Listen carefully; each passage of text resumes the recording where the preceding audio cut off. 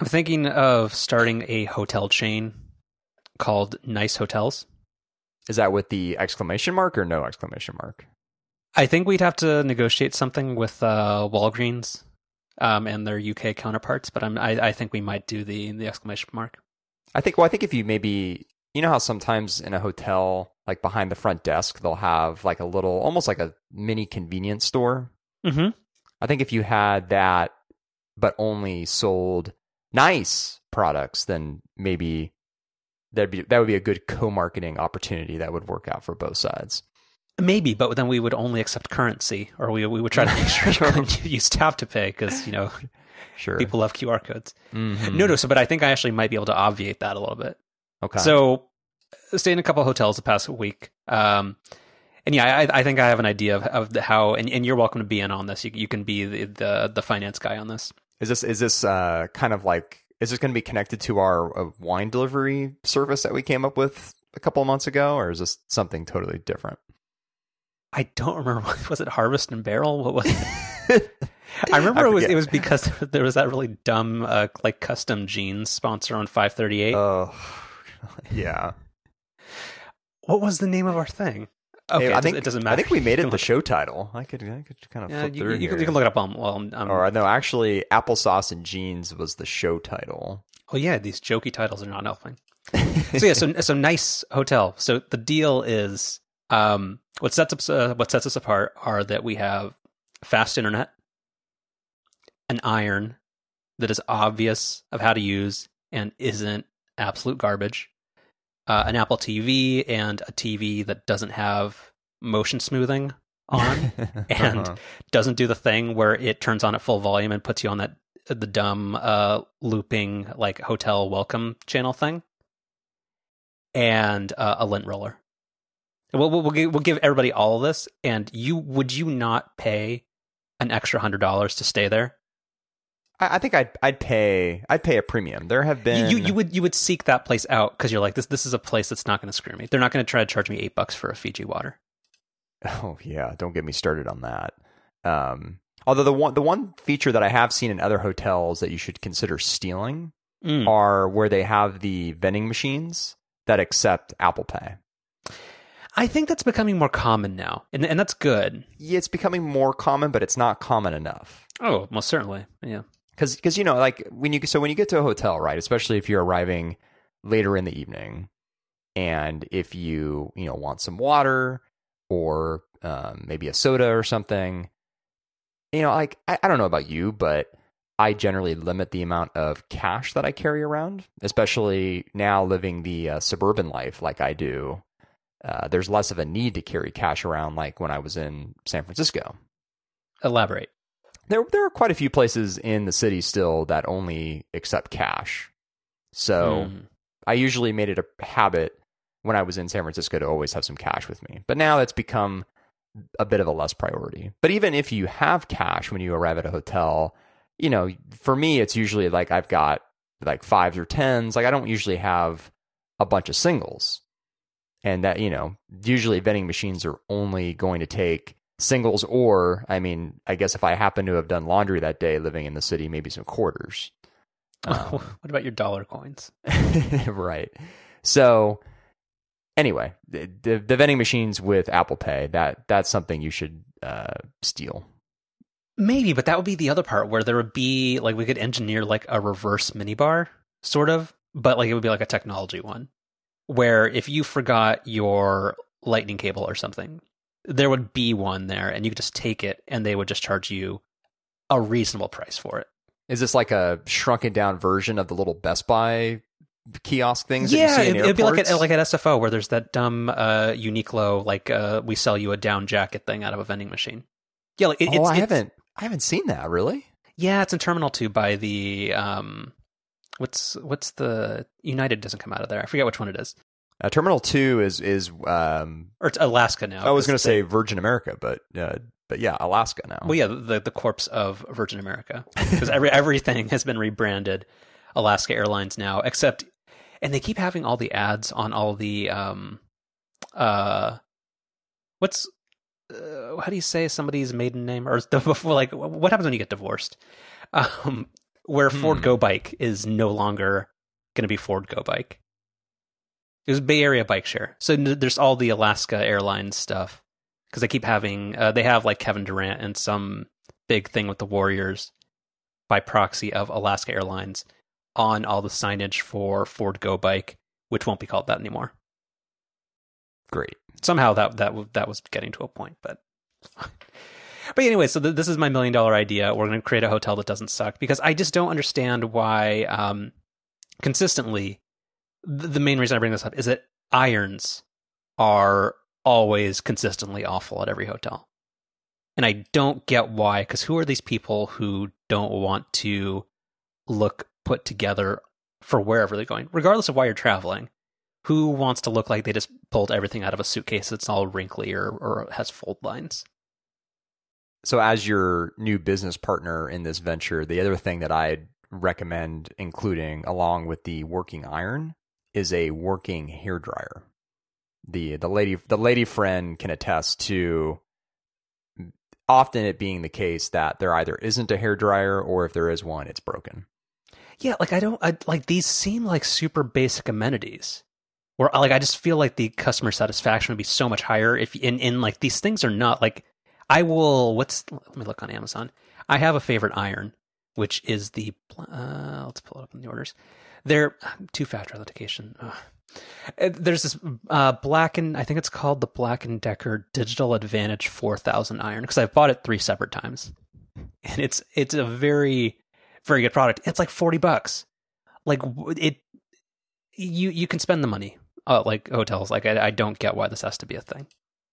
You know, I think what the main problem with hotels is almost every other part of the traveling experience, from like taking an Uber or Lyft to the airport to the actual plane ride itself, and then perhaps renting a car when you arrive at your destination. Like all those individual components are generally a known quantity. Like I feel like with flying United or American or Southwest or whatever, like there are little nuanced differences here and there, but like by and large, the experience of flying is mostly the same. And like same with renting a car. If you Avis, budget, what Hertz, whatever, like it's all pretty similar. Like with a hotel, if it's somewhere you haven't stayed before, you have absolutely no idea what you're getting yourself into. Like even if you've stayed at other hotel locations by that same brand, because many hotels are franchised where, you know, there are certain standards, but there can also be some huge differences. Like, so like you're saying like Holiday Inn is like McDonald's, where I think they're not all corporate owned? I think so. Yeah. I don't know which hotel chain specifically, but I think some are basically like franchises. Like for an example being, I actually legitimately don't remember the hotel chain, but I don't know if I'd out them on our wildly popular podcast here. Mm-hmm. But for legal exposure. Sure. The lady friend and I show up there, and it's a generally nice hotel, but it's literally on top of the train tracks. Mm-hmm. And our room that we happened to be in was the room closest to the train tracks. So like every 30 to 45 minutes all night, it sounded like a train was running through the middle of our room. And so like there's just no way you can like prepare yourself for that. I apologize for hijacking your story and making it about me, but do you remember back when we were doing the show like maybe 5 years ago, and I lived in Emeryville, and there was always the train going by? Oh man, that's a throwback. Yeah, so your hotel room is basically, yeah, that was a nice place, but somewhat of an unfortunate location. It was an extremely convenient location that just happened to have a noise ordinance that did not suggest they prized safety over quietness, and I feel that was the wrong choice. Yeah. So anyway, I think this is a smart idea. I think people would totally be on board with this. Or the alternative is that I would make a TripAdvisor competitor where the only thing you rate them on is the iron good or not. Uh-huh. What would that be called? Not to put you on the spot. Iron Advisor? Come on. That's pretty good. this is simple stuff, man. The last thing I'll throw out there with your hotel idea here is the Apple TV thing. I think is really, really smart. There have been a couple of occasions recently where I've traveled where I've either thought to myself, man, I wish I would have brought my Apple TV, which with the way I've got it like hooked up underneath the TV, it would not be very practical to, regularly plug and unplug. But if not bringing my Apple TV, maybe considering getting like a Fire TV stick or something to bring on the road. Yeah. So the problem with that, because I've heard people who are heavy travelers will be like, you know what, they actually go so far as to buy a specific type of travel router that can latch on to the hotel's Wi-Fi network, and then that automatically is configured to like their Fire TV stick. But I think that's just kind of excessive. Well, I guess if you, I don't have a Fire TV stick, so I don't know. Does it have the ability to log on to a Wi-Fi network that's got a, what's that called, where you have to like enter the little interstitial, like, accept your terms and conditions, and we're gonna sell all your traffic data and stuff. Yeah. Right, that one. The Zuckerberg clause. Yeah, I don't know, but that seems smart because like it's always, because that's the other thing that we would provide. We provide an HDMI cable because that's always a thing. Even if you wanted to do some type of airplane mirroring or like link up your laptop to the TV. Like, you can't call down to the front desk. Do you have an HDMI cable? Like, that's not a thing.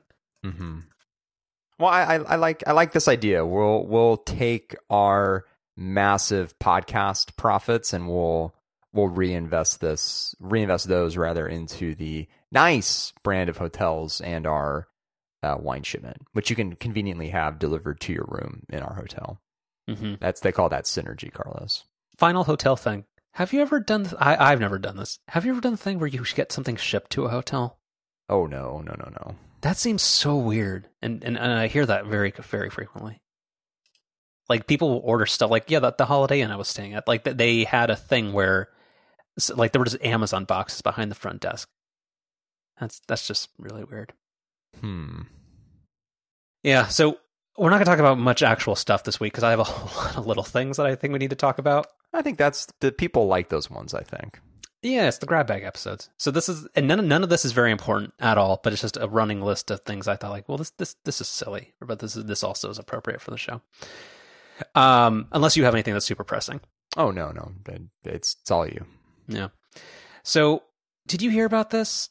Safeco Park is no more, or Safeco Field. Sorry. What is it now? What is Safeco Field?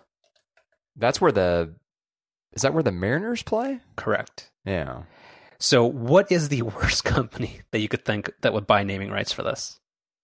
Well, I mean, Oracle already bought the Giants stadium, so they're out. Correct. Mm-hmm. Don't Google it. No, I won't. It's not Google, is it? Google Field would be good. Google Field wouldn't be bad. Facebook Field also would not be bad. It rolls off the tongue in a nice way, but I assume it's not them. Amazon's too obvious, and I feel like I would have heard about that. Yeah. See, I feel like because I didn't hear about it, this was super under the radar. Yeah. In a way that it wouldn't have been had it been some obvious big tech name or something. Yeah. Like Boeing, maybe? No. All right, so I'll just give it to you. Fucking T-Mobile Park. Literally with the F word in it? Wow. It's edgy. I didn't see that coming. Can we make that the show title, or is that? Can we not? We probably can't pull that off.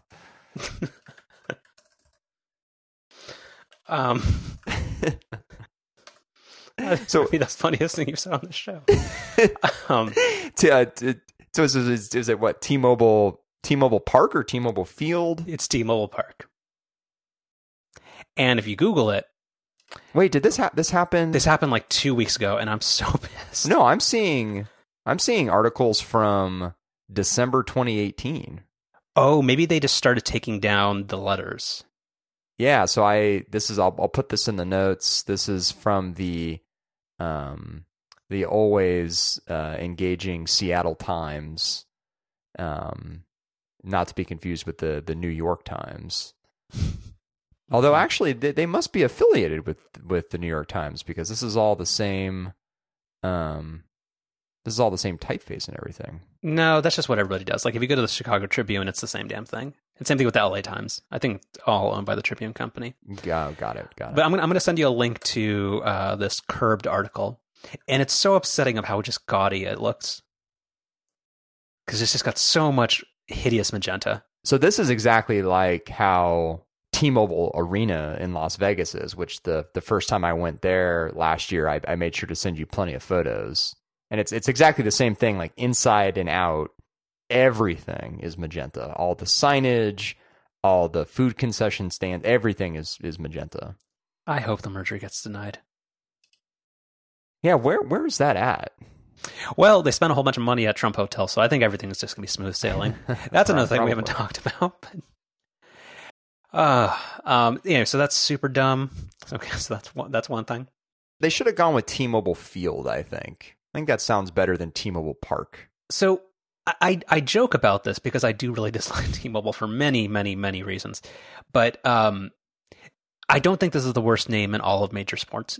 What do you think is the worst named field or of any sport in the United States?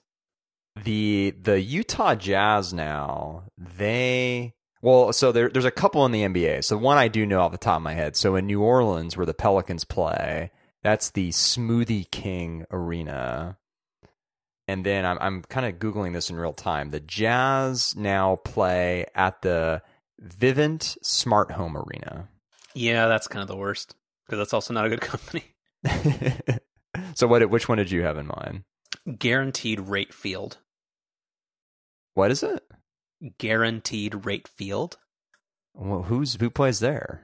I'm pretty sure that's the new name for Comiskey Field, which is where the White Sox play. Oh, they renamed Kaminsky? Yeah. Yep. Guaranteed Rate Field. That's not It's great. like the same where, what's the one? I don't know if it's the Oklahoma Thunder, or where did LeBron James used to play? That arena changed a couple of times too. Isn't that the one where it's like Quicken Loans? Quicken Loans Loans dumb Arena. Too. But yeah, Guaranteed Rate is one that's a really bad company name, but also that's an even worse sports. It's a really good one though. What? Petco Park. Yeah, that's perfect. Pretty good. Yeah. I've never actually been there, but it's a good name. Yeah. And there were a couple other ones, but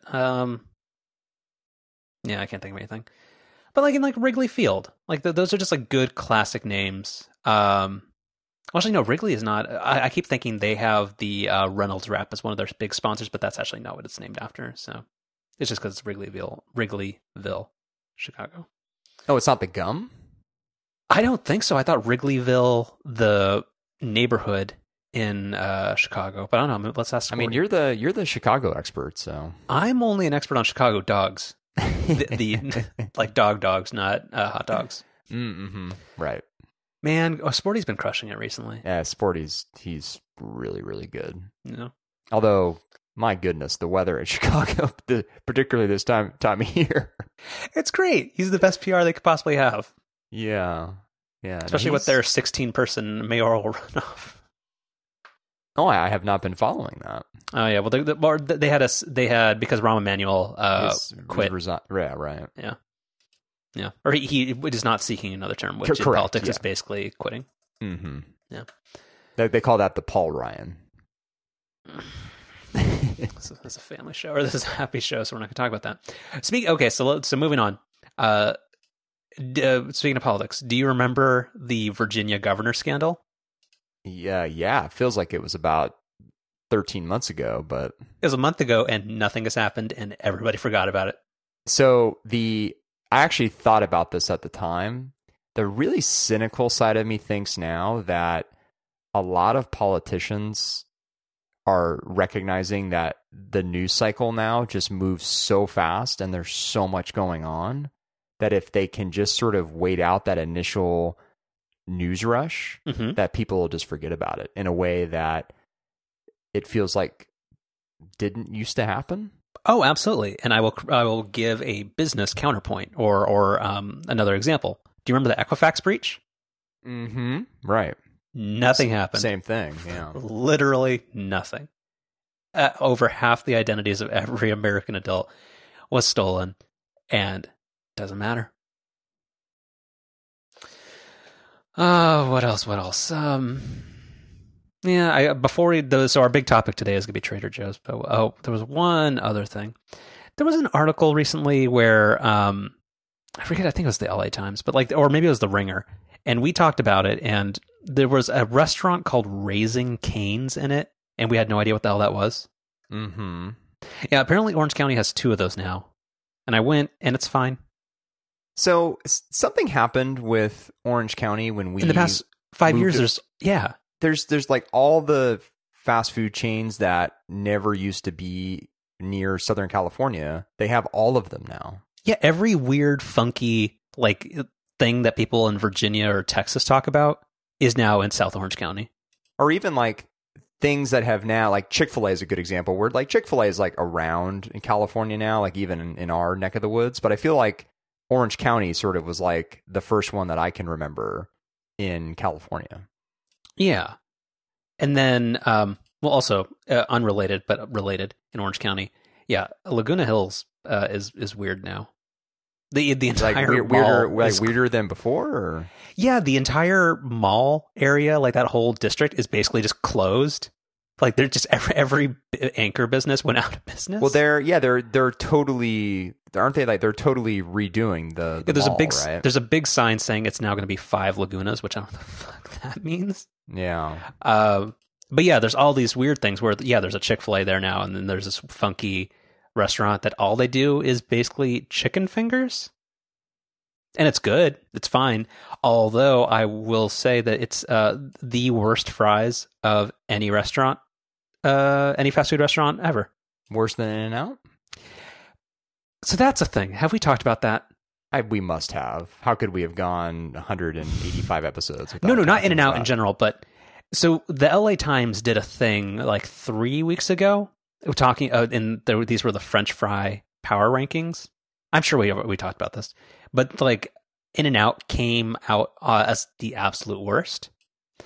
And growing up, I don't ever remember that being the case, but I've been to In-N-Out twice in the past quarter or so, and they're really bad.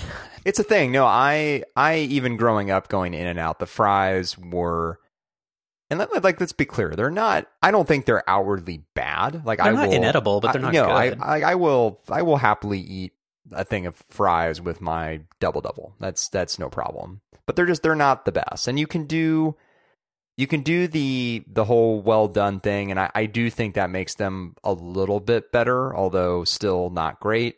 The only way to make In-N-Out fries truly good is if you get them animal style. And I think I've just kind of passed the point in my life where that's socially acceptable.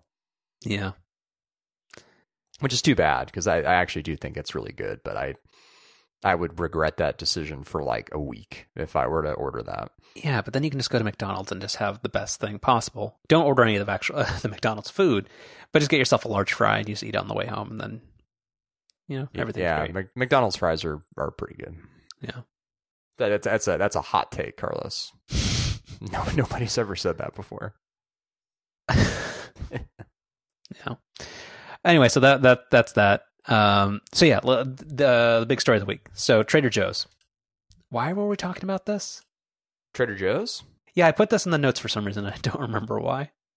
There have been kind of a handful of articles. The Darth thing. Okay. Yeah. So Darth put a thing in here about, he's not does he have access to the Slack now? I wish he did. We somehow put this in here, and what am I even thinking about? Sorry, I got to close too many. I got too many windows on the screen. Wait, which one are you? I don't even remember. I need to. Here's the thing. I need to be doing this work on an iPad so I can fully focus. Oh, that's too many pixels on your screen. I think too much functionality, too practical. It's too easy to get work done. So the true problem, Carlos, is you don't have 4 USB boxes chained together. That's really I think what would make this go. That's messed up. But yeah, so. There were a few things about Trader Joe's. Now I remember. Okay, so there's a link that you put in here from Darth, and he put in. Sorry, The tweet is related to the Trader Joe's Spud Crunchy snacks, and that he suggested that he only bought them because there was a French fry dog on it. And are you familiar with like kind of what Trader Joe's MO is and how products get there? Like, it's not always original stuff. Very frequently, it will be knockoff stuff that they find a vendor to make for them. Yeah, this is the Costco style. Like they do that too. Does Costco do like copyright infringement or like? Well, no, not copyright infringement, but the Kirkland brand is strange because they actually do make a lot of Kirkland branded items in-house, even including many that you wouldn't necessarily think of right away. But then they also do rebrand other items as well. So it's kind of a eclectic mix of stuff.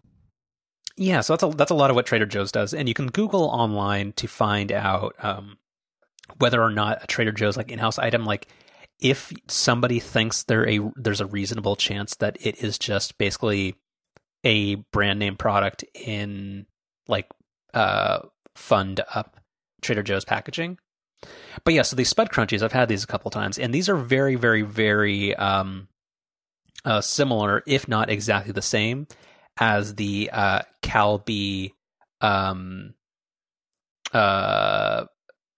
are they called? They're called Calbee Whole Cuts, and these are very, very good. And I'll put these in the thing.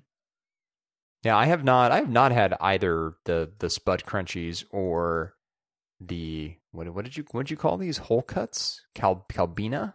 Calbee, North America. Because they're a global food corporation. Okay, well you can't blame me there. All I saw was the URL. I was like that. Well, we'll get to it, but I got you sent a thing about Mayo Chup on and I got it on my watch. Mm-hmm. And I was just like, is this in English? Because it was because it didn't expand the URL, so it was just a bunch of stuff. It just said like Mayo Chup Mayo Q. I'm like, your watch offered to translate the page. It's like the thing when Twitter says like this, we think this tweet's in Swedish or something, but it's just somebody not making sense. Anyway, so Calbee North America, yeah. So they have these, and I don't actually like the just like the plain unseasoned flavor. So the Trader Joe's ones is not that great, but you can go to Whole Foods. So you're a big fan of the bacon and cheddar.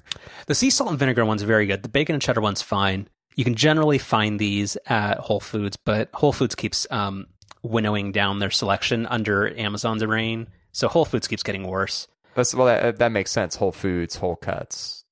Like that's not my best. Continue. Yep.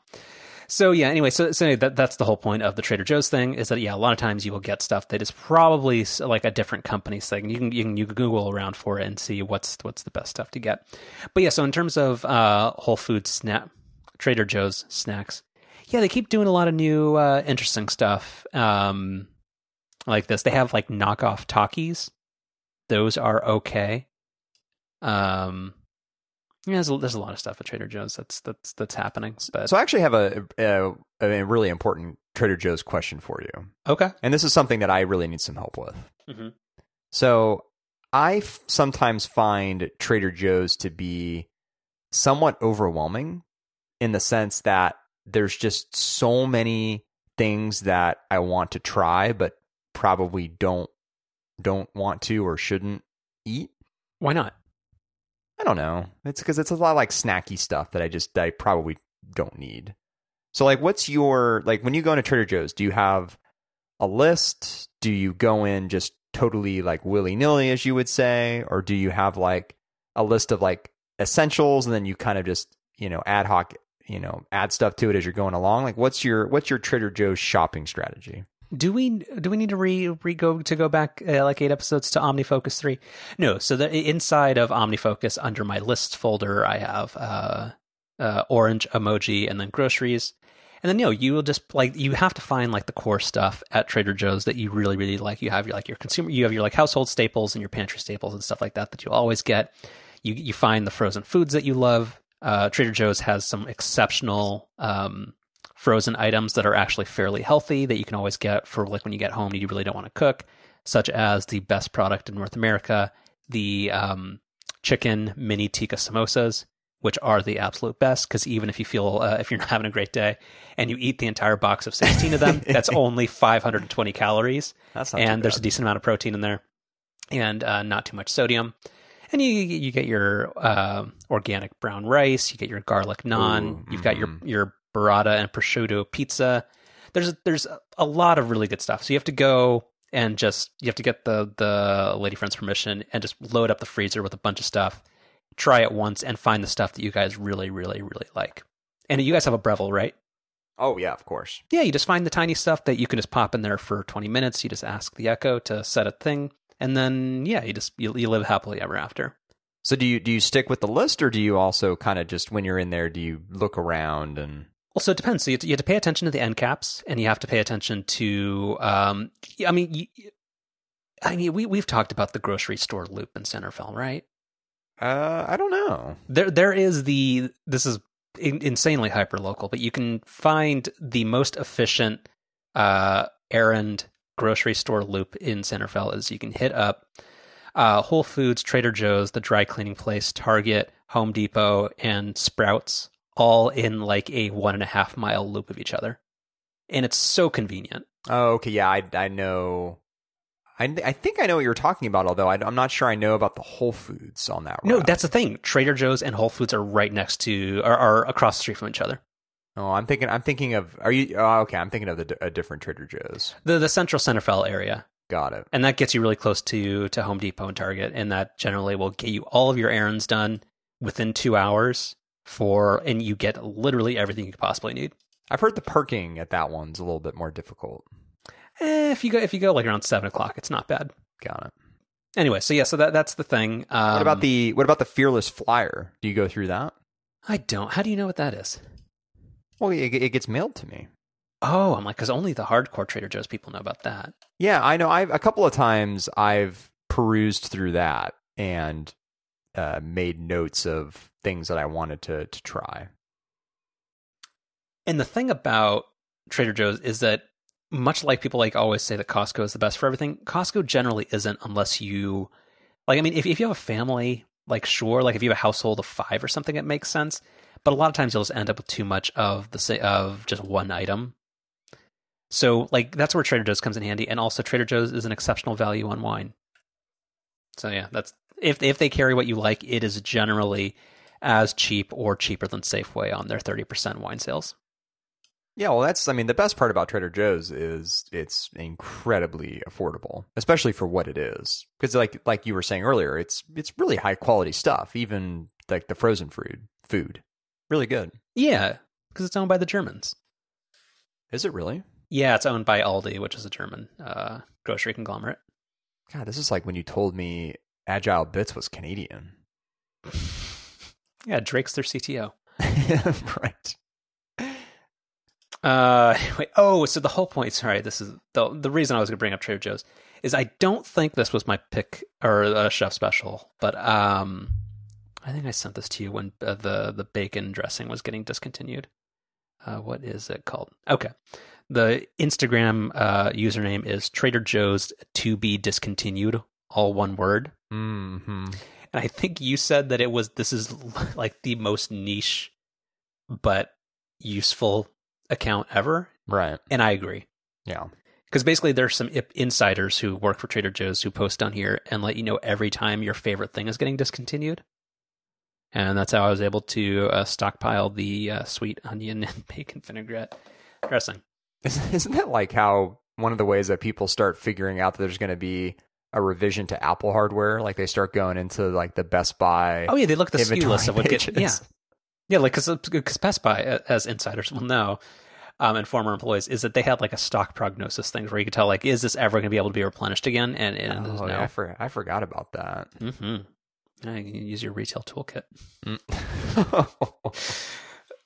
Oh, that's a throwback. I wonder if they still use that. They must.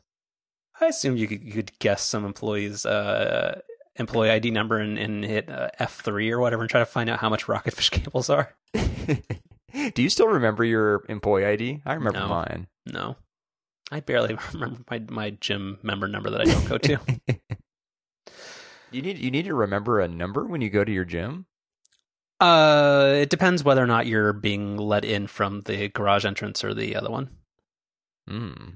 You give a guy a code or Really? It's very clandestine or very yeah. Wow, it's like going into like a speakeasy or something. A little bit, yeah. It's like the password's books. You remember that, right? Library. Is that what it was for Bourbon and Branch? Yeah, that's to get into the. Actually, well, no. Maybe it was called like the room was called the library, and the password was books. Yeah, yeah. It's so right. Dumb. But I'm not cool enough to go there anymore. So sorry, I was never cool enough to go there. But no, you gotta. If you're ever gonna go there, you gotta make a reservation for the Wilson and Wilson room. It only fits about maybe 25 or 30 people. It's really quiet. It's really it's the aesthetic is really nice. That's the place you want to go. So let me know when you want to donate the budget of 24 people, and I'll just go there and just have the quietest time, and I'll sit there drinking a screwdriver, doing a crossword puzzle in a room fit for 25 people. Maybe our next quarterly dinner will. Well, we can't forgo. I was gonna say we could forgo Pico, but we can't do that. We got to go to Pico. Yeah. Here's the thing about the Bay Area that I need to figure out. It is still exceedingly difficult. And like, I know I haven't been alive that long, but like for 40 years, apparently it's always impossible to get a reservation at House of Prime and Rib, like not 3 months in advance. I don't think it's House of Prime and Rib. I think it's House of Prime Rib. I don't think there's the. I don't think I said and. You did, but that's okay. In post you can listen to it, and you better not find a way to edit it in because I really don't think I did. I'm not really that good at editing. I don't think I could pull that off. Because that's way more work for you because then all your timestamp notes are gone. Yeah, but House of Prime and Rib, like it's really good. I think I've only ever been there twice, but it's just it's tough to get a reservation, and it's that kind of kills it because it's a very good dining value. It's almost like GWM value level. Yeah, no, and then the service is great. Everything about House and it's just fun. So few restaurants are fun. Agreed. Yeah, that's the best restaurant in San Francisco without question. Okay, well, actually, no, sorry, you said inside San Francisco. Agreed. Yeah. So anyway, that Trader Joe's thing is a thing, and then that's it. And then the last thing before we get into other stuff. Tim Apple. I really get upset whenever the president does something that's actually genuinely funny. Because for 8 seconds it makes you want to forget that he's a garbage person, and that everything about the past 2 years has been a shame and a stain on the American flag. But Tim Apple is fucking funny. It's really funny. So I actually admittedly have not watched the video. Did he do it intentionally? No. He's probably forgotten, said his name was Tim Apple. Just like there's Marky Salesforce or Elon Tesla. Really upsetting. At least we get to laugh sometimes, but let's get back to realizing he's ruining and selling everything. Yeah. And also, Tim Cook deserves it. So, if only I call him Tim Services Revenue, I don't know. Damn it. Yeah, that was the joke I was going to get to. Too slow on the draw. All right, so do we have anything? Oh, God, we have follow-up now. All right, well, I will have you do this so I can not talk for 40 minutes. Well, so I want to bring up the Bryce Harper signing, really just for one reason. Because the picture of him with the Philly Fanatic? No, I didn't see that, but no, I'm going to put a link in the notes to we're going to put our second Darth tweet of the week in the notes. Oh, the 13-year thing? Yeah, so Harper's contract is 13 years, $330 million. And Darth has this tweet that starts with 13 years. Can you imagine being stuck anywhere for 13? And then he interrupts himself. And then he has a screenshot of when he joined Twitter. So there's a problem with that, though. It's only 12 years. Well, I'm going to let that slide. Yeah, I did too. I was like, oh, so close. Yeah. But boy, yeah. As a longtime Angels fan who has now suffered through the Albert Pujols contract, which is something like 10 years, around maybe $250 million. and I think he must be like in year 7 of that contract. It's just been a catastrophe. So good luck, Phillies fans. Yeah, it'll be fine for them. I'm sure it's all going to work out. There are no bad investments. Mm-hmm. Something Disney Hulu. I don't remember what this was. Well, so this has been a topic that we have kind of come back to over and over again. This is a ripoff of the Upstream segment from Upgrade. Around all this movement around streaming video, and one of the really big questions about Disney is sort of like what's their strategy going to be for more mature content, because Bob Iger's been very public about the fact that you're not going to see mature content on Disney Plus, but it hasn't been super clear where that content's going to go. There's been lots of speculation around Disney using Hulu for that. And this news this week from Variety, which we'll put in the notes, is that Disney's in talks to acquire Warner Media's 10% stake in Hulu, which when you combine that with the 30% that they're picking up from Fox, they're going to end up owning like 70% or something of Hulu. So they're going to be in a position to kind of really do what they want with it.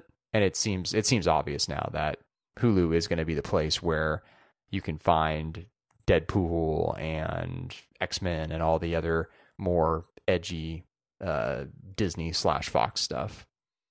It makes sense. It does make sense. It's I don't know. It's a little, and it's a little strange still. I think maybe it's a little insidery in the sense that like just your average viewer's not like really going to like care about any of this stuff. But I don't know. It is weird to me that Disney's going to basically silo certain content onto this other platform so that it's not like really associated with their brand, even though they are still the ones actually ultimately producing it.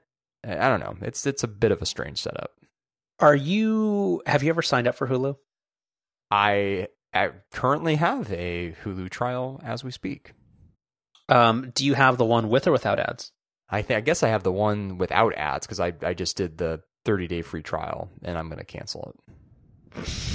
I wanted to watch the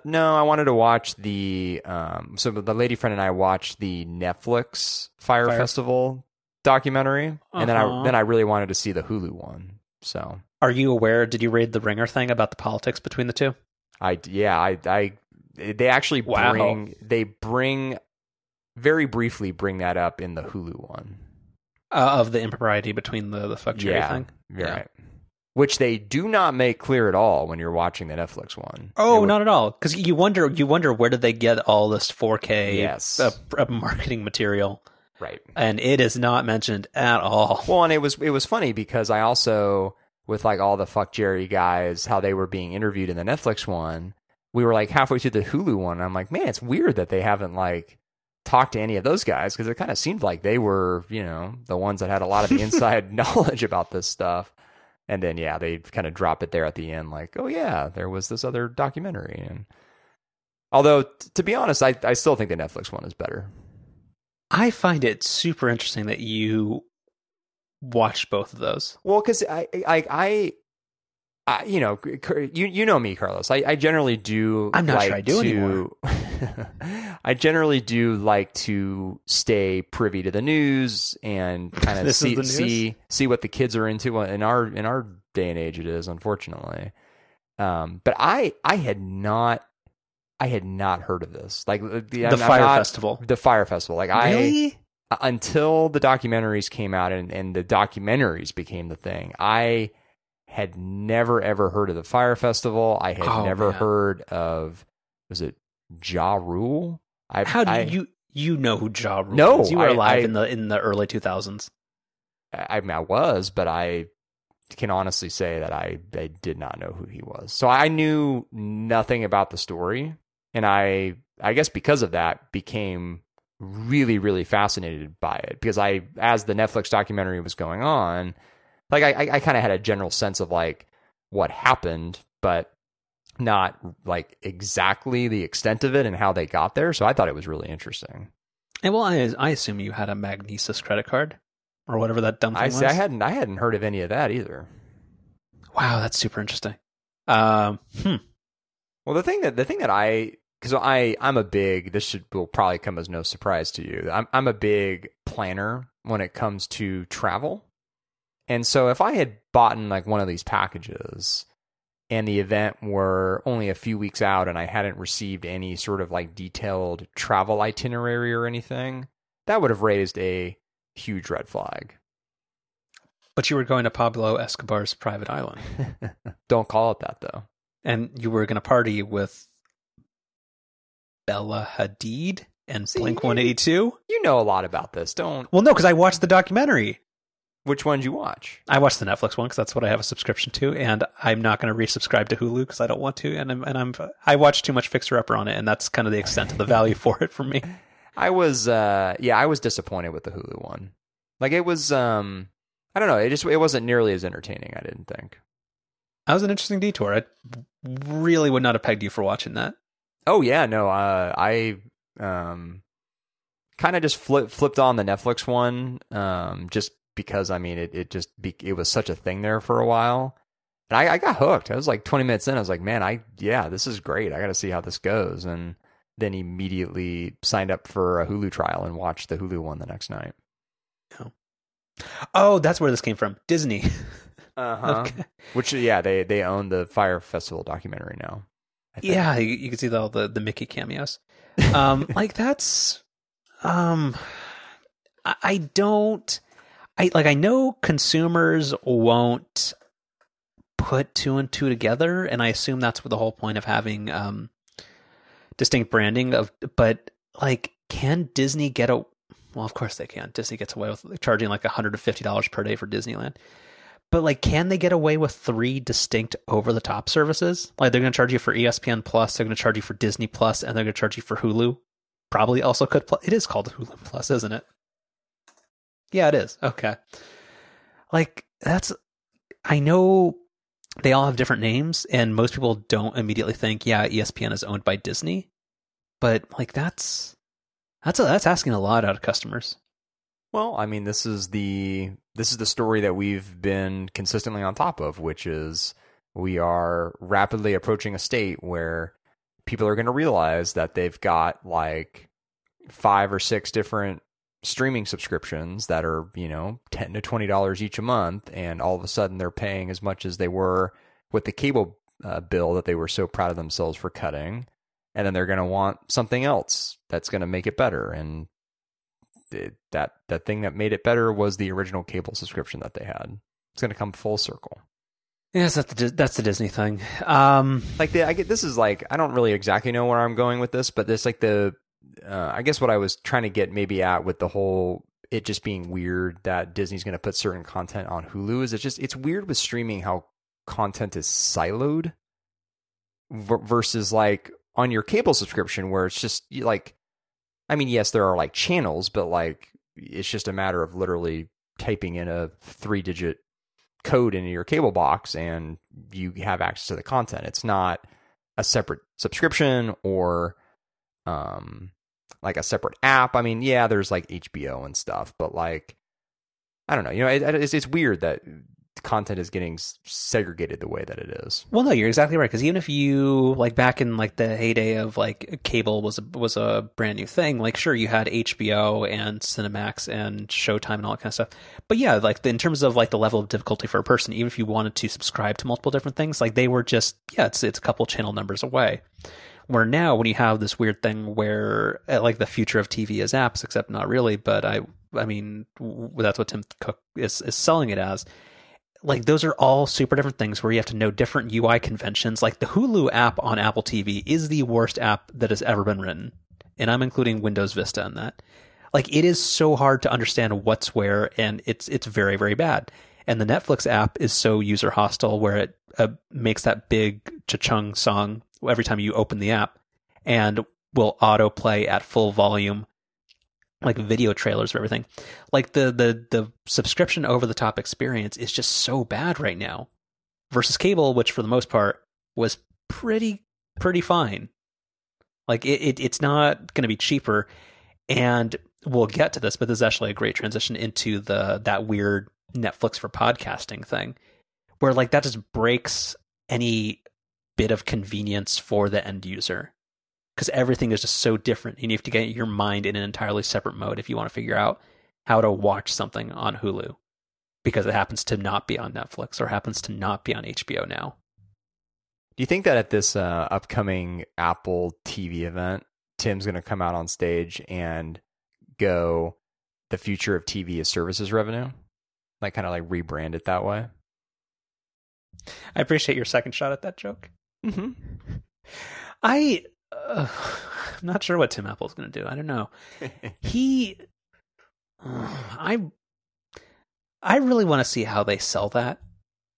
Like I want to see them pretend it's not just a money grab, or that's their core competency. Because they can't be bothered to make Wi-Fi routers, so now all of your data is being sold to Amazon if you buy an Eero. So, but they do have the stomach and the ability to hire more people to spend like $1.5 billion on content, because that's what Apple needs.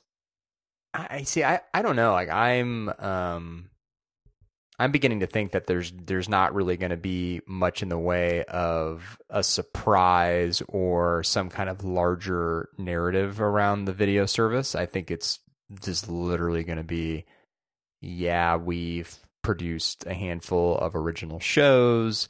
We've signed deals with a couple of other distribution companies and have some back catalog content. Give us $10 a month, please. Like I don't really think there's going to be much beyond that. Is that how boring and lame Apple's become? Yeah, I think so. I think there's an outside chance. I actually don't really think this is going to happen. I think there's an outside chance that maybe there is some, Amazon Prime like Apple services bundle, but even if there was that, though, it's okay, great. Apple Music, news, and video for $20 a month or whatever. Like, great. That's also not super interesting. Like, I don't know. Like, I'm really, really interested to see the quality of Apple's, like, the original content they're producing. Like, I'm really, really fascinated to see what that is. But the package around it, I think, is going to be fairly generic. That's the part where I just don't get why.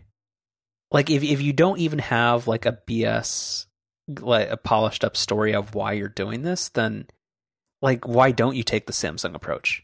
Like, Samsung makes washing machines. Like, if Apple is now saying that literally anything that is not a money-losing endeavor, we're just going to do it, then why don't they try their hand at that with, like, technology stuff? Like, we've talked about it a billion times.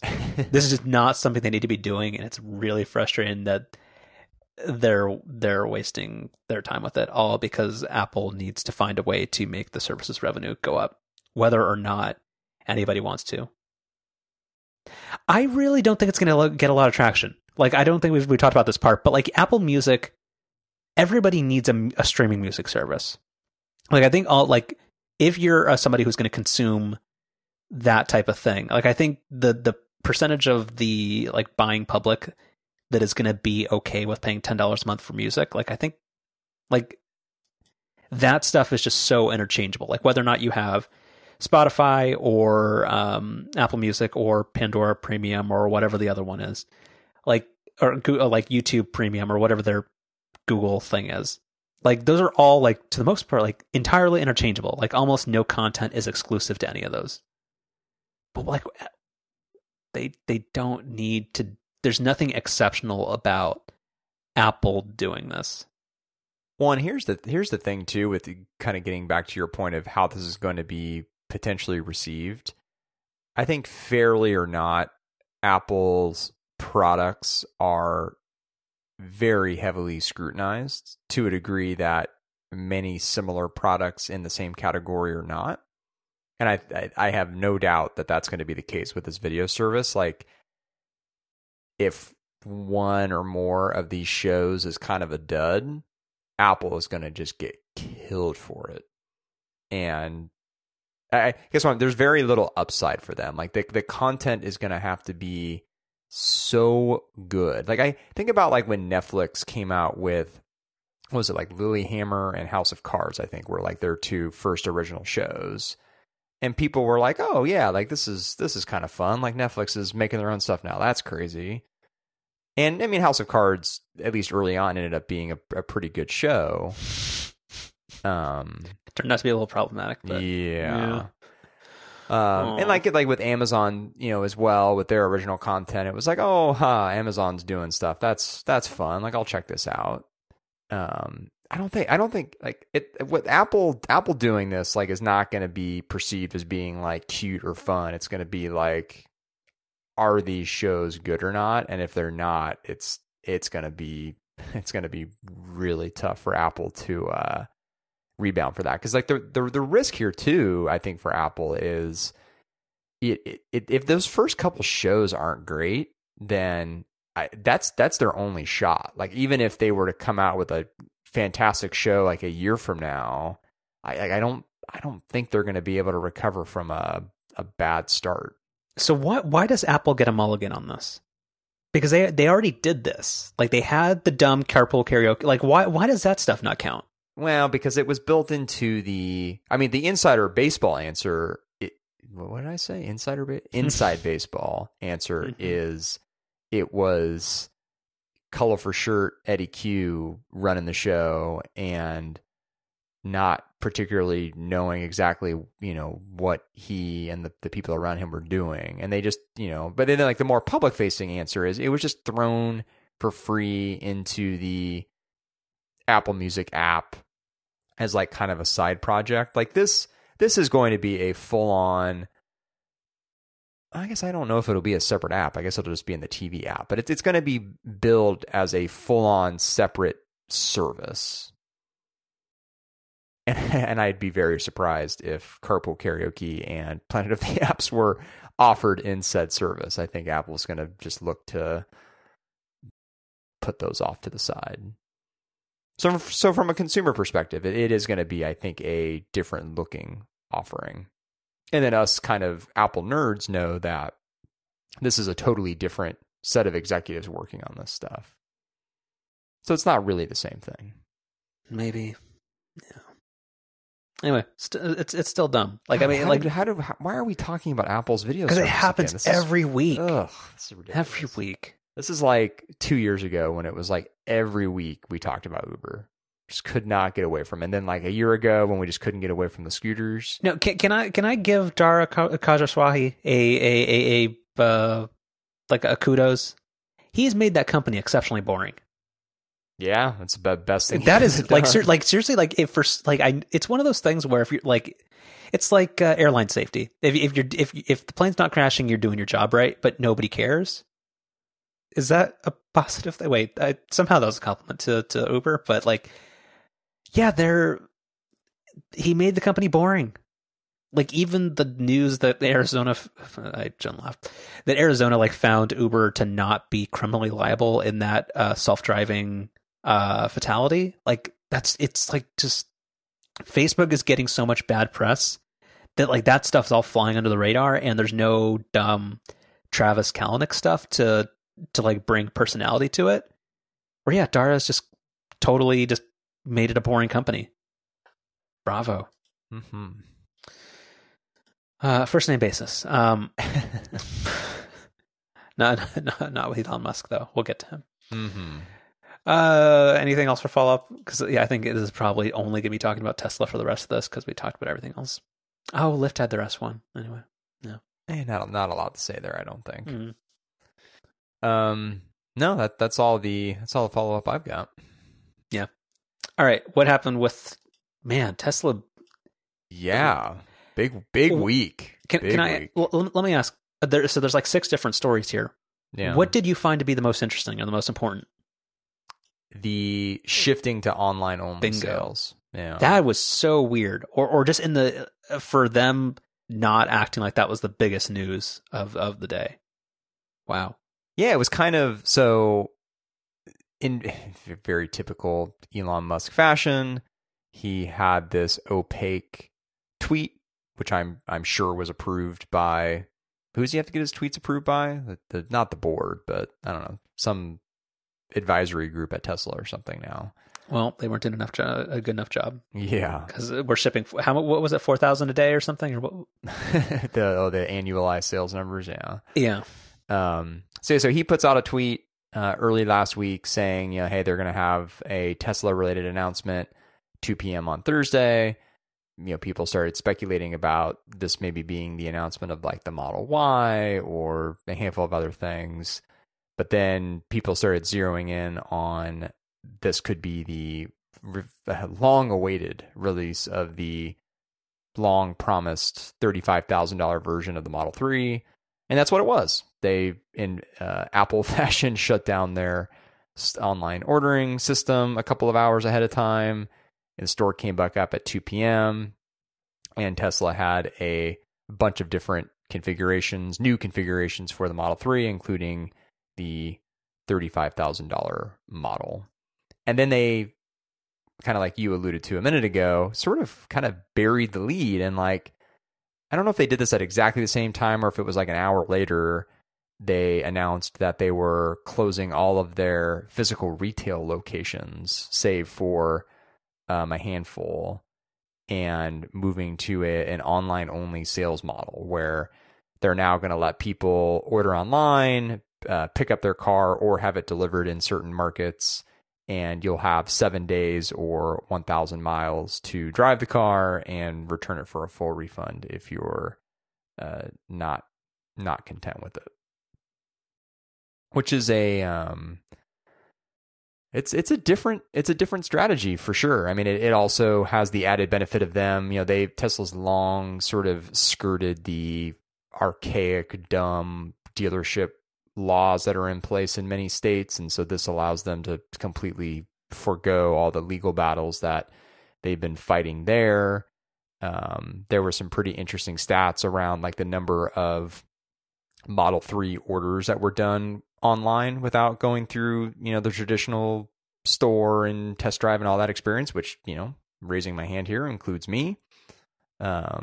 So on one hand, it is really surprising, but then on the other hand, it's maybe just another sign of kind of where commerce is going. So you test drove a Model S. And you you drove a friend's Model 3, but you would still put a deposit down, I think, on day one of the car anyway, right? Is that the deal? I did, but only because it was fully refundable. I certainly would not have done it had it been like, hey, this is a non-refundable thing.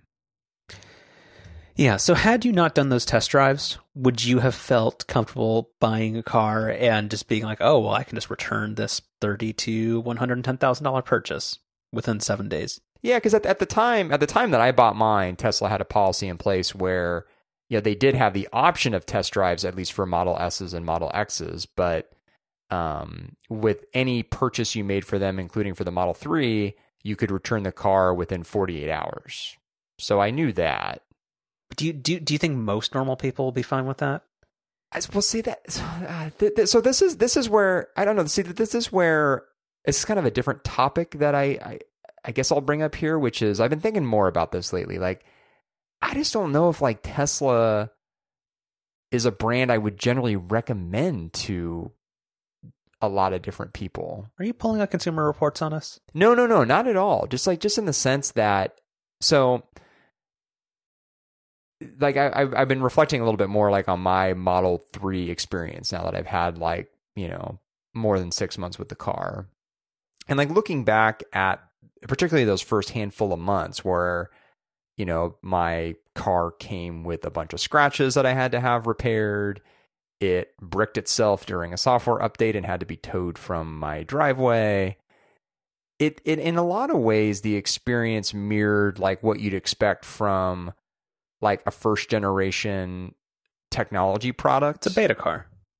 Right. But like, and even like, I don't know, like just like the first of everything in a product category always kind of sucks. But like as a technology enthusiast, like you know that, and you go into it and you just kind of you roll with the punches.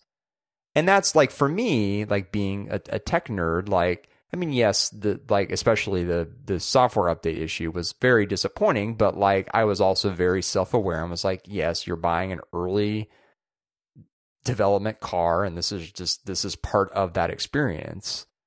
But like I would never ever expect the average consumer to be in any way okay with that, especially because the key difference here is, yes, like with a first generation smartphone or something, maybe you're talking about $1,500, or like with this foldable Samsung phone of like almost $2,000, which is obviously a lot of money.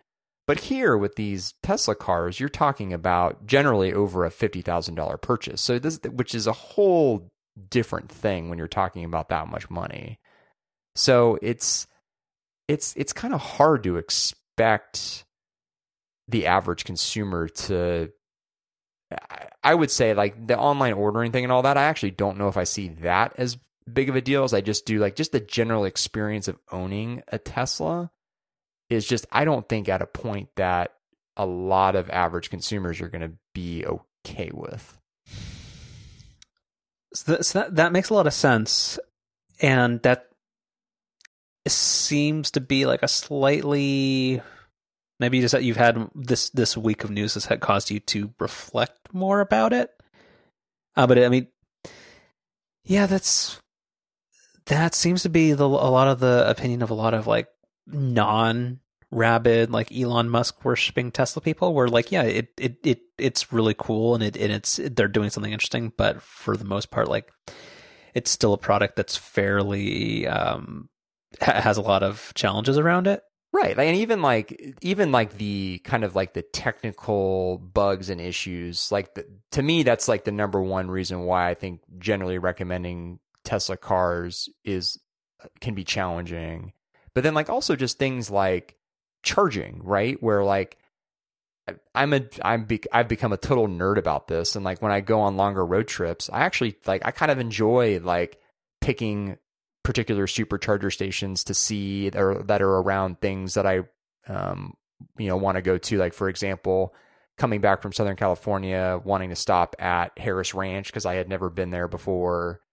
There was this other supercharger station in Kettleman City that was like the largest in North America. So like I kind of like wanted to see that, like really, really nerdy things like that, which like the average consumer doesn't want to map out like where they're going to stop like that, or like when they get to their destination, whether there's going to be a charger there. Like they don't want to deal with all that crap. Like as a nerd, I do, like, and I think it's kind of fun, but like, is my grandma going to want to deal with that? Like, is my sister going to want to deal with that? Like, no, of course not. Well, and if Ford had a thing where they released, if they're just one day your Ford Fiesta didn't turn on anymore because like the ignition didn't turn over because there was some software update that went bad on it. Like people would be saying that Ford should be delisted from the stock exchange. Like there's a lot of stuff that Tesla gets a pass on that nobody else would. And I don't have a link to the tweet, but somebody brought up something that I totally forgot was still a thing, which is some super bullshitty math that only Tesla can get away with, where they're still on their website do like, and this is the same thing when Musk like pointed out like, oh yeah, we're cutting the prices of all these random cars. They're still doing the absolutely like horribly unethical thing where they include what they think you're going to save on gas, and that's the price of the car. Like if you go to 3.tesla.com, you can see that, oh yeah, the performance edition of the all-wheel drive Model 3 is $47,450 asterisk after savings. But the actual price you're going to pay is $58,000. That's insane that they're still able to get away with that. I mean, I would say in defense, the majority of that savings is straightforward tax credits and or state rebates. But you're right. A portion of that is the gas savings, and that's kind of ridiculous. Like that's so sketchy. Mm-hmm. And you literally have to, on the configuration thing, you actually have to click on show details, and then it will tell you that we think you're going to save $4,300 on gas over 6 years. Yeah. So stuff like that where, yeah, I think Tesla, like, you don't ever want to, like, hate the disruptor or the person trying to do new cool things, but I don't know, Tesla does get a weird pass on a lot of stuff. Well, they do, because they are, to their immense credit, they are pushing an industry forward that needs to be pushed forward. Like, it's not a perfect example, and it's one that I'm kind of making up in real time here, but you know, Tesla was not the first car in the way that, like, the iPhone was not the first smartphone, but but Apple was the one that came along and made smartphones good and interesting. And that's kind of how I feel about Tesla. Like, I've said over and over again on this show, I'm like the last thing in the world from a car person. Grew up caring less about cars. Even like the first couple of cars I owned, like, I was very proud to own, and they were great, but like, they were not something that I got super excited about. For this Tesla Model 3, I put down the deposit. When my date started getting closer, I like was going to like Tesla forums where people were like trying to track like when they exactly were going to get their car. Like, I was super into it, and have since owning it, have really, really loved the heck out of having it, despite all the issues that I've been having. And there's something to that, I think. Yeah, but I think you have to be but that's not a mass market attitude. No, 1,000%, 1,000%. It appeals very much to the people like me who are, you know, who get the new iPhone on the first day it comes out, who read tech news obsessively every day, who do a weekly podcast with their friend to talk about this stuff. Like, you know, like I'm very much the type of consumer that Tesla would appeal to, but it's not for everybody, for sure. But then going back to the news story, that's the problem, where in order to make this car allegedly 6% cheaper or whatever, that makes this more poised to be a mass market product, like that allegedly, them removing all of the like institutional like comforts that would appeal to like a mass market audience, like being able to actually look at the car before you spend let's use real math, $44,000 to $60,000 on their entry level car online. Like, they're shifting their strategy, closing all these stores and firing off all these salespeople because they're trying to make it cheaper so it's more mass market, but they're doing something that takes away the mass market appeal. See, I guess maybe I don't know how many people there are out there who would be the type to consider getting a Tesla, who would only do so if they could go to a store first. Like, I feel like if you're even considering a Tesla, then you're already probably the type that's okay with just making your purchase online. I disagree. I think for the initial wave of buyers over the first couple of years, you're absolutely right. But for Tesla to succeed, and for all his investments that they're making in the Gigafactory and all this other stuff, like, they're aiming to be a mass market brand. Like, I don't think Elon Musk's goal is to just be like as popular as like Mercedes or like some other brand that maybe has 5% of the market. Well, so let me play devil's advocate a little bit. I mean, I don't totally disagree with what you're saying, but so like with your current car as an example, you custom ordered yours, right? Like, there were options. Nope.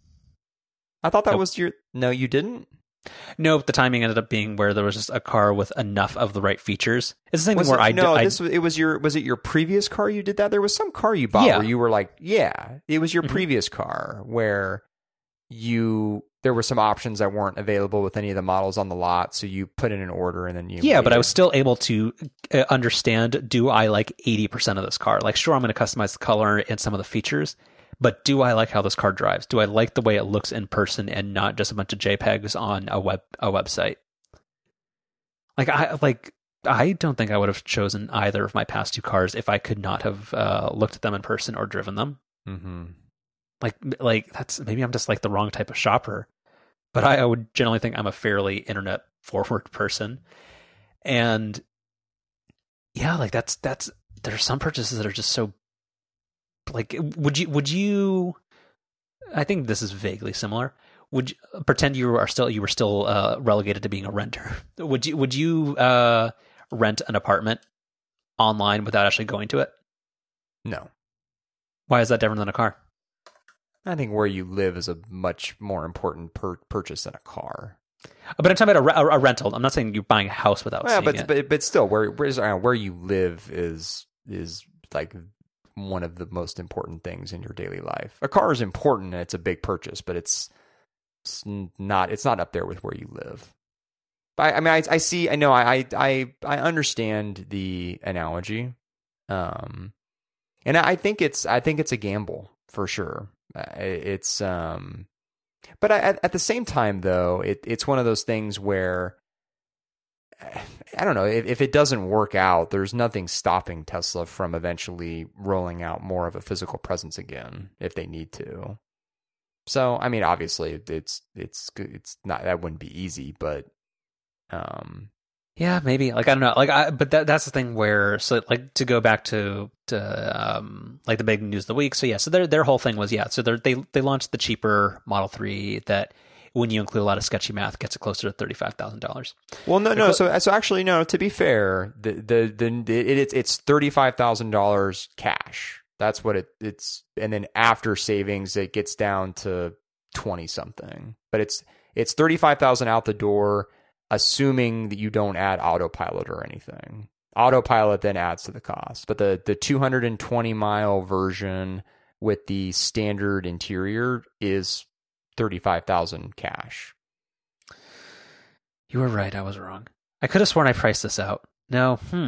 But it's like, you know, it's like every other car buying experience where if you want the steering wheel and all four tires, you're not walking out the door with, you know, the base price. Yeah, the reason I got confused is because I was looking at the highest end one. Because if I was to get a Model 3, I would want the all-wheel drive one, and I would probably want the better range. So yeah, the one where Elon was announcing, Mr. Musk was can't get slipped up. Because I was looking at he announced all the allegedly reduced prices, and it was $47,000 for the top one. So I assumed that meant that all of them had sketchy math. But nope, you are absolutely right. The low end or the entry level starter car is $35,000 just all out. Right. Yeah. Okay. Yeah. So $35,000 for that one. So yeah, closing the retail stores. They're making some adjustments and improvements to the summon features we were talking about and like the self-parking stuff that we talked about. But yes, and they updated the Model S for a little bit. But yeah, I just think of all that news, the shifting the model towards online only seems like just the most dramatic and also the most telling about the company in general. And the New York Times had an article about this just today where like the stock has not done well in response to this because it does, like the move doesn't seem like it inspires a lot of confidence in the company. Well, but it's also, it's a great unknown. And if there's one thing investors hate, it's the unknown. And, you know, no car company has ever tried something like this. So it's a huge gamble. And that understandably, I think, makes investors very nervous. And also the other nature of this too, or the other thing that's happening here too, is Tesla is very, very erratic. And like my experience mirrors that exactly, where like, I mean, I told the story on the show as it happened. Like over the course of 5 days, I went from being told my car was 4 to 6 months away to then having a reservation to pick it up like 6 days later. Mm-hmm. Like that's absolutely insane. Like that should not happen with like That shouldn't even happen with like my smartphone, let alone my car. Like that's just, it's crazy. And that's like the way that we haven't really gotten to this, but like the way that Tesla's been like messing with the pricing of like autopilot and the full self-driving feature, the fact that they've taken away the full self-driving feature and are now selling it again. The pricing of the cars themselves have been all over the place. Like the Model 3 is now cheaper than it used to be. Same with the Model S and the Model X. Well, yeah, and they keep taking away different models where the like there's now a cheap entry level version of the Model S too now. Right. Or like the other like crazy thing is the long range version of the Model 3, which is what I have, the non all wheel drive, so just the rear wheel drive, is getting an additional 10 miles of range through a software update. So it's now going to be 325 instead of 315. Like they're just all over the place. And yeah, again, I think it does show a degree of a lack of direction and a bit of uncertainty that, which would put off a lot of investors. Investors and buyers, probably. Yeah, 100%. Right. Yeah. So briefly, can you explain the autopilot thing? Maybe. Because there's enhanced autopilot and then the nice one or something. Well, there's or the reverse. Maybe there's autopilot, which Tesla used to brand enhanced autopilot, but I guess they're now going back to just the generic autopilot branding. And then there's full self-driving. With, autopilot is what they've sort of offered for a long time now. And then starting, I think it was in like October 2015 or 2016, they made an announcement saying, hey, every car that's manufactured from this point forward is going to come with the hardware we feel is necessary for full self-driving functionality. And so on top of autopilot, and you had to have autopilot for this to even be an option for you to purchase, you had the ability to buy the full self-driving package, which when you drove the car home, added zero functionality. And even to this day, so now years after they started selling this feature, there is still not a single Tesla car out on the road that has any feature that doesn't already come with just the standard autopilot package. They have not rolled out any part of the full self-driving feature set yet. They then took that feature away. So there was a period of time this year or last year, I guess, where you could only then purchase autopilot. But then now they're bringing back the full self-driving option, kind of the same premise as before, where it's future functionality that Tesla is going to allegedly roll out over time. But the really funky thing is the pricing. So my situation in particular. So when I bought my car, autopilot or enhanced autopilot, as they were calling it at the time, was a $5,000 feature to add. And then I could have added the full self-driving feature, I think for like an additional $6,000, and was told at the time of purchase that if I didn't add it at that time, it would be $8,000 if I wanted to add it afterwards. Because again, all the cars come with the hardware. This is all just software locked stuff. But then, as part of the announcements last week, they announced that all existing Model 3 owners would be able to add full self-driving for $3,000 if they hadn't already added it and when they purchased it. And literally what that means is that people who bought the self-driving package immediately paid more than like those like me who could theoretically add it afterwards in the future. So it's a mess. The pricing around it is just it's bad. Am I wrong in that wasn't there a report that Tesla didn't have any recorded self-driving tests miles in California like over the past year? No, that was right. And Tesla put out a statement indicating that, well, kind of two things. One is all of the testing that they've done with self-driving have evidently occurred on private roads. And I guess when you drive on private roads, you don't need to report those miles to the DMV in California.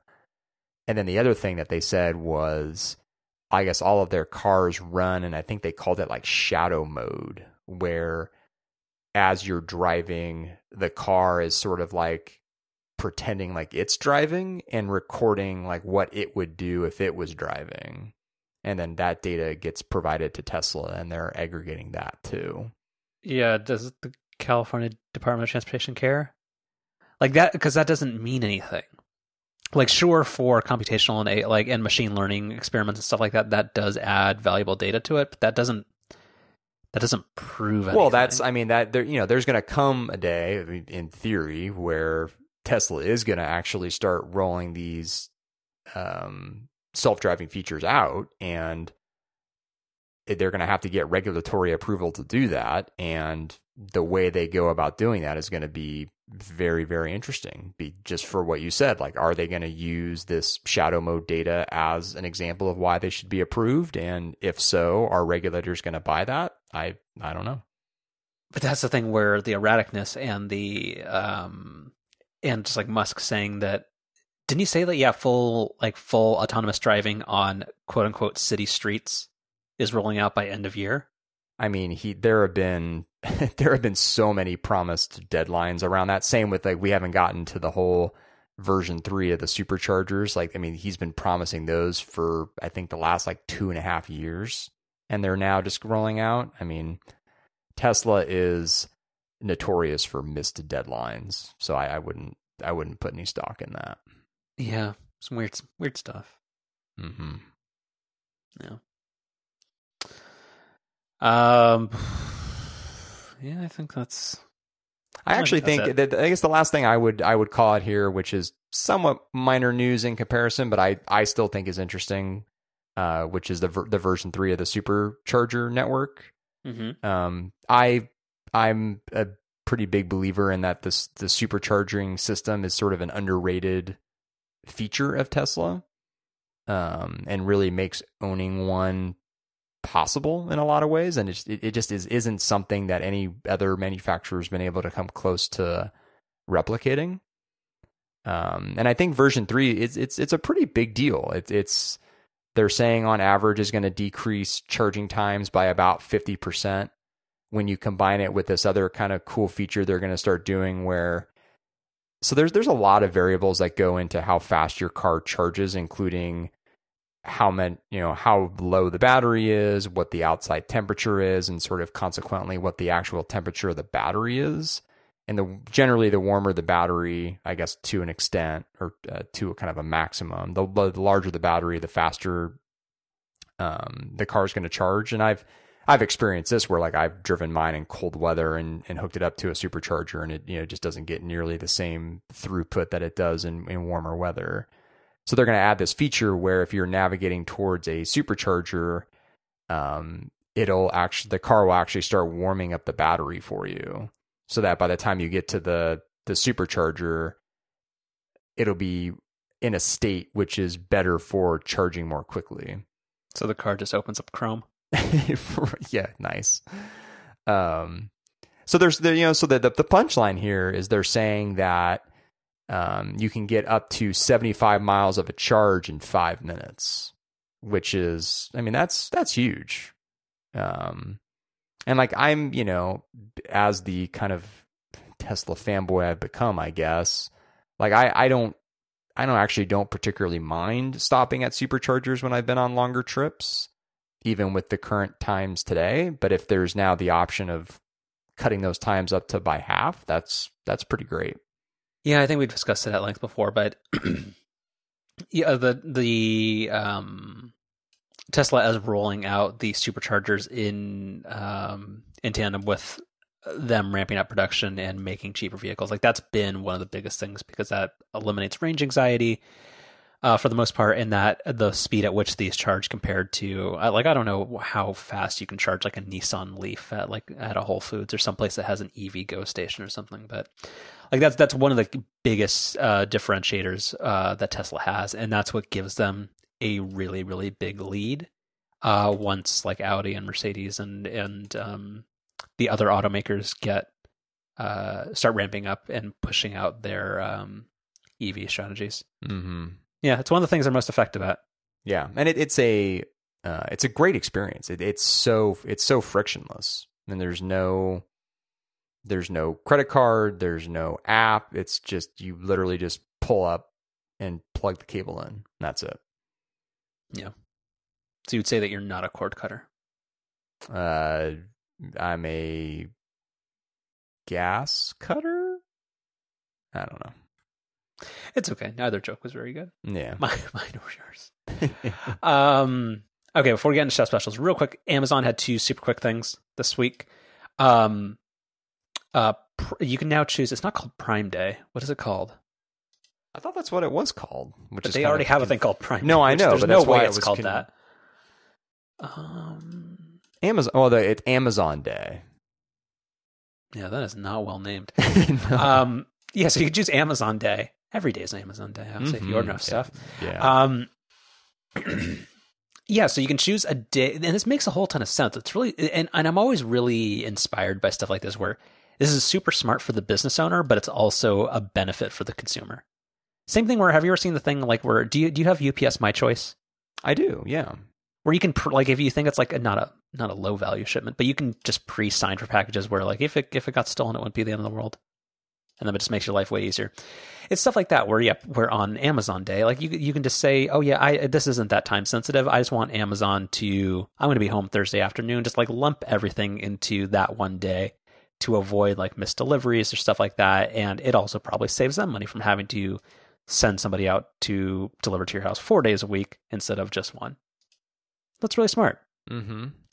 And then this one I'm actually more hopeful for, but it's not really a consumer-facing thing. Amazon has something called Project Zero, which will allow brands to remove counterfeit listings of their products. So if this is done well, I think this does eliminate a lot of the concerns that I think I've talked about at length on here, where unless something is shipped and sold by Amazon, a lot of times it's just really like a crapshoot on whether or not you're getting a good product.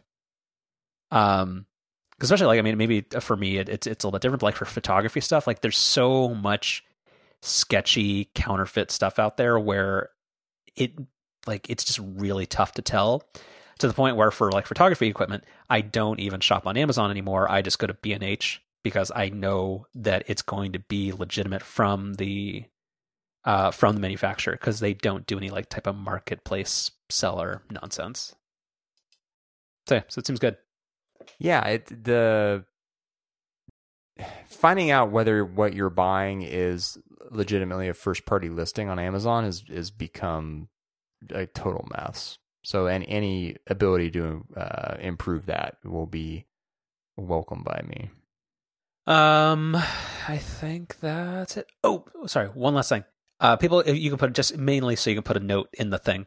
Microsoft Excel, if you're an Office 365 subscriber, Microsoft released an update where you can use your iPhone or Android phone to take a picture of a printed chart or a printed data table, and Excel will make that into a workable Excel worksheet. That is so great. That's amazing. I'm curious how well it works, but I mean, like, I was talking about this with some coworkers. Like, even if it, I don't know, got 80% of it right, like that would be awesome. That's the thing where if you use the Excel mobile app, like it tells you the stuff that it's not 100% confident in, and you can edit that before it spits out your XLS document. Right. Yeah, like that's just so great. Yeah, because like OCR's been around forever. Like why? Like this is like an old pick of the week or old chef special that I chosen was an app called Tableau that would allow you to kind of like reverse OCR PDFs that didn't have searchable like Excel sheets on them, and it converted that into like a CSV or an XLSX file. And it's super similar to this, and this just seems like a really, really, really cool feature. So can't wait to try it, but I don't have 365, so maybe that'll be the thing that gets me to do it.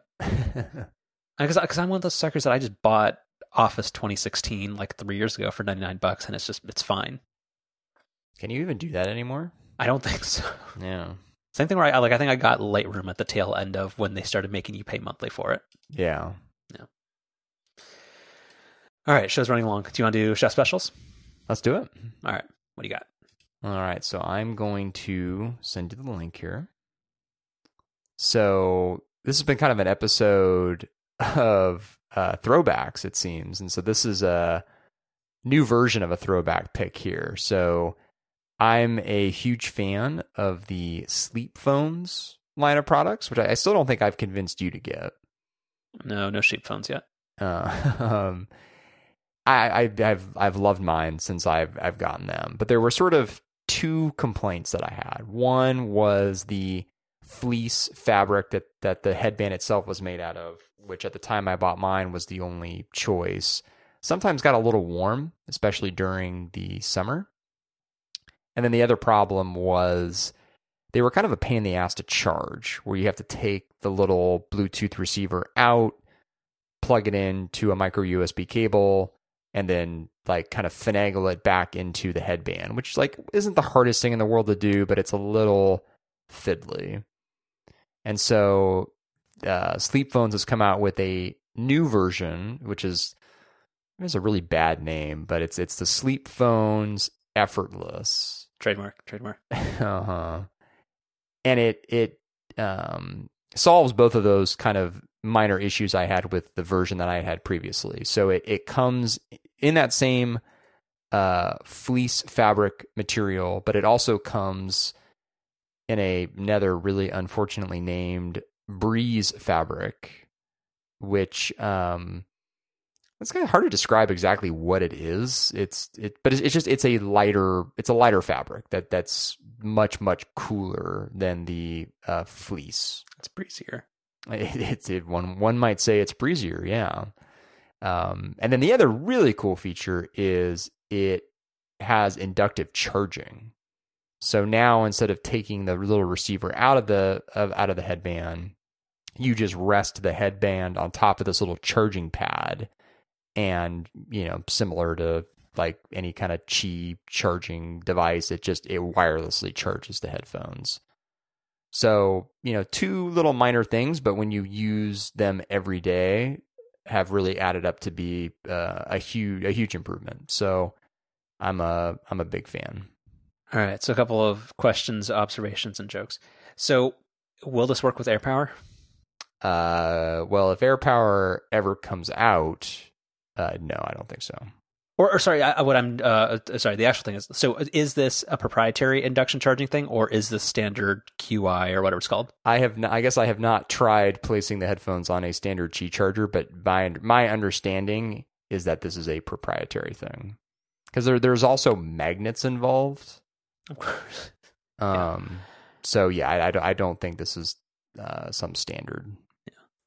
And then in terms of observations, I like the cute little tin that this comes in. So I've actually repurposed that tin. So that has actually become my little case for my Apple Watch bands. That's smart. Yeah, because it looks like it's the right... Well, the lady friend came up with that. I can't take credit. Yeah, you certainly can. That's what men have done for hundreds of years. It's sad because it's true. Mm-hmm. And then also, on these Effortless trademark headphones, the names of the colors are amazing. I think if I were to ever get this, I'd probably get Quiet Lavender, because I want something that's quiet, because that's the whole point of sleeping. So, yeah, I got the Graphite Gray. Graphite, okay. Mm-hmm. Yeah, so that's cool. Chargeable battery up to 10 hours. So, yeah, this... And the other person can't hear it. No. Like, there's no sound leak or whatever. There probably is to a very minor degree, but you've never been complained on? Or... No. Right.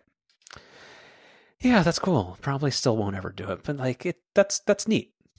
Yeah, it's not an impulse buy. These are $150, which is $50 more than the previous version.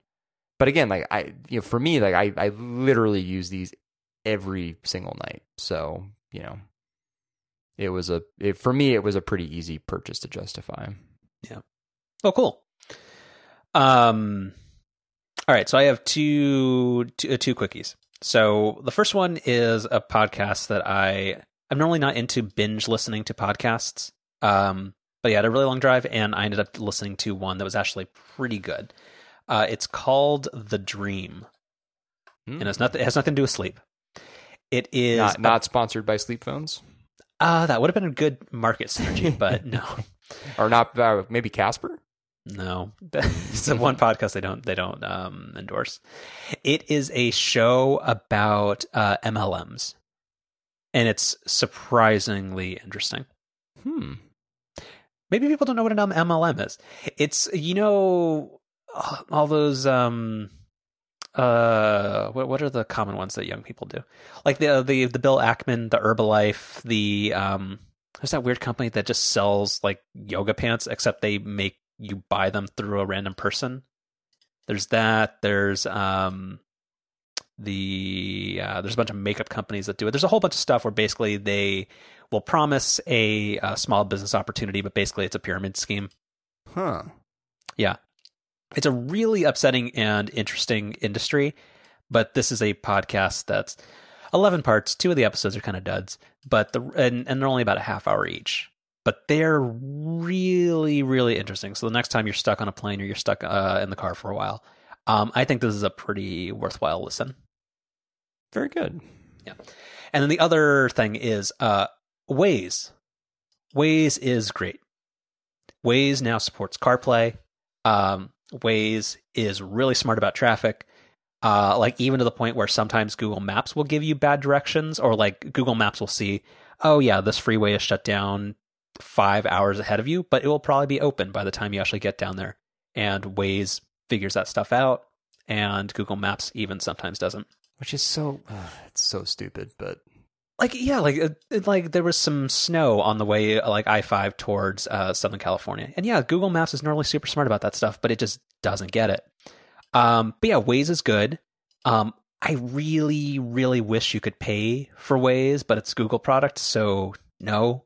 You never will be able to, because Waze has an interesting way of generating ad revenue where they will just put these mandatory like point of interest markers that show up on the map as you drive, so you know where every stupid Jack in the Box is.